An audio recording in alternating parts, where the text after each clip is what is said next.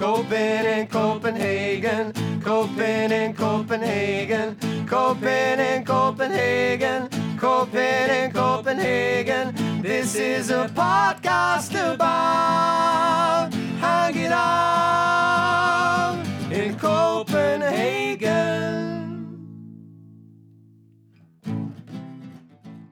Hello and welcome to the Stick Show podcast, Copy in Copenhagen News Roundup. My name is Owen and sadly my co-host Marius can't be here this week, but fret not, we will continue to march on. This is the News Roundup. Every week we bring you stories from around Scandinavia and Denmark that you may find interesting. And let's get straight into it. The good news this week, that on a global scale, the good news is Norbro has been voted by Time Out magazine, everybody's favorite magazine. I mean, I've never read it, but Time Out magazine has voted Norbro coolest suburb in the world. So, congratulations, Norbro. Your painted walls and delightful food and array of culture has finally been noticed by Time Out magazine, and kudos. It is now the coolest place in the world, according to Time Out magazine, which is cool. Which it is. It is a pretty great place. Stop and just appreciate the surroundings that we are lucky enough to have. So that's the good news, that Norbro is now the coolest suburb in the world, according to Time Out. The other piece of news that many of you probably have already heard something about is there was on Wednesday night, which would be the 13th, there was an attack in Norway. There was a horrific bow and arrow attack, which led to the death of 5 people in a town called Kogsberg, which is, I believe, just southwest of Oslo. And the person involved in the attack was a Danish citizen. The 37-year-old is believed to be a Danish citizen, but who resides there in Norway. There is a understanding that this person has been, or possibly was radicalized. So there is a thought that this is a terrorist attack of sorts, and that's pretty horrific. It's kind of a hellish idea in many ways. So I'm sure this is going to be something that we're going to hear more about in the coming days and weeks. But very, very sad situation there. Kind of a strange turn of events. This is to come out. This event, horrific event, has happened just as a Norwegian movie was going to come out about a Danish man who was going to move to, this is the movie, who was going to move to Norway and live in the wild, hunting food with a bow and arrow.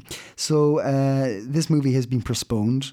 The premiere of the movie has been postponed, I think for obvious reasons. The Nordisk Film group came out with a statement saying, based on the tragic incident yesterday, this is just after the event, clearly, in Norway, and out of respect for the relatives, we at Nordisk Film have decided to postpone the premiere of Vildemind, I presume it's Wildman, explained the organisation. We would like to emphasise that the similarity between the film and the tragic event are completely random. We want to prioritise giving everyone enough time to process the tragedy before it becomes possible for Danish audience to experience the film in the cinema. So yes, that's high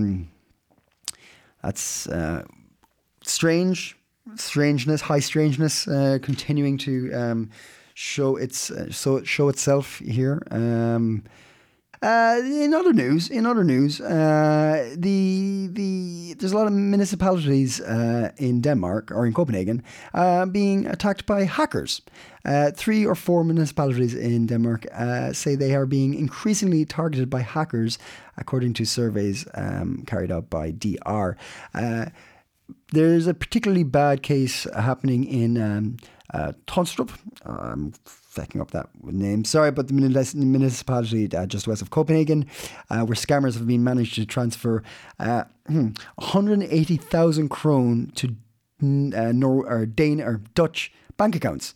So there's a weird event happening there where they're I don't know, just there's an opening there, I suppose. Maybe I dare not think about it. But anyway, there's been hackers hitting the old municipalities and taking the well-earned tax money that the government's been using to keep this country going. In other news, a climate change council has brought out a statement that they want electric lorries. The Danish Council of Climate Change has called for good transport to be switched to battery-driven vehicles. Now, this is going on with the interview we had a few months ago with the plan for Copenhagen to become carbon neutral by 2025. It says that this could make a significant contribution to reducing emissions in Denmark. The council makes the recommendation in a new report released today, on the 14th. In the report, the Climate Council asks the government to push for battery-driven goods vehicles in coming years, and a number of other recommendations also. But that's hopefully that works out. I mean, Tesla's got those big lorries coming around that are going to change the face of transport. So maybe Copenhagen's going to be hitting the cool, like, Cyberpunk 2077 looking trucks sooner rather than later. Coincidentally, not coincidentally, well, like, just, I suppose coincidentally, there is a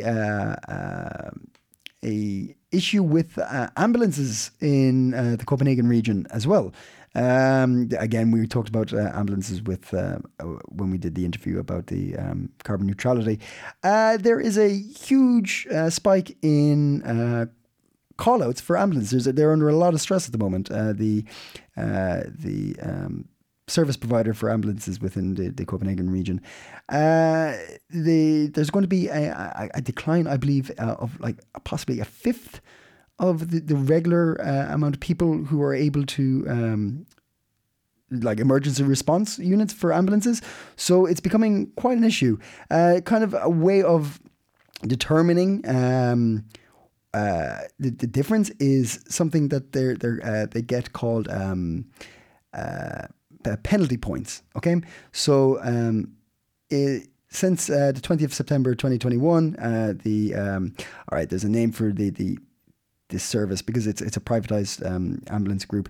I'm screwing it up, so I'm not going to say it. Has received 5,571 fine points, which is what they get when they don't get to ambulance or emergencies on time, or get the ambulance out on time. And in comparison, there was a 1,393 penalty points in 2019. So that's a huge increase in the amount of points they're getting. So this is legitimate concerns, and there's also talk of people working there saying that they're overworked and that there's quite a lot of stress on the emergency response workers. So that is something that's going to be a little bit concerning in months and years to come. Hopefully it's something that can be sorted out. I highly recommend checking out that podcast we did about carbon neutrality, because we talk a lot about the emergency services in that as well. In sporty news, Tour de France has been announced for 2022, the stages, which will also have 3 stages here in Denmark. So those of you who are bicycle files, I don't know. Yes, you should be happy to hear that there will be 3 stages here in Denmark in 2022, and you can check out where they are on Tinternet. In not so great news, the 13th, Wednesday the 13th, saw the highest increase in infections in COVID-19 since the September 1st. Yesterday saw, or 2 days ago now, saw 789 new infections with COVID-19 registered in Denmark. This is the highest figure since September 1st. But lowest hospitalization numbers and high vaccination coverage means that increased infections inevitably during the coming cold months. So it's not to be surprised, but it's still... don't think it's gone, I suppose, is the phrase I'll use. Also in this kind of spectrum of news... Denmark's been slightly criticised for selling vaccines to Australia. Denmark has sold 200,400 Moderna vaccines to Australia, which is looking to buy quite a lot of vaccines from European countries.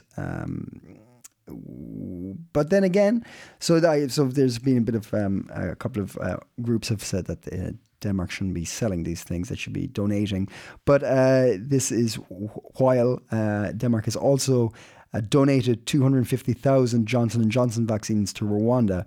But this seemingly is not good enough, says other people in the left-wing parties. So it just is. It's a hot potato.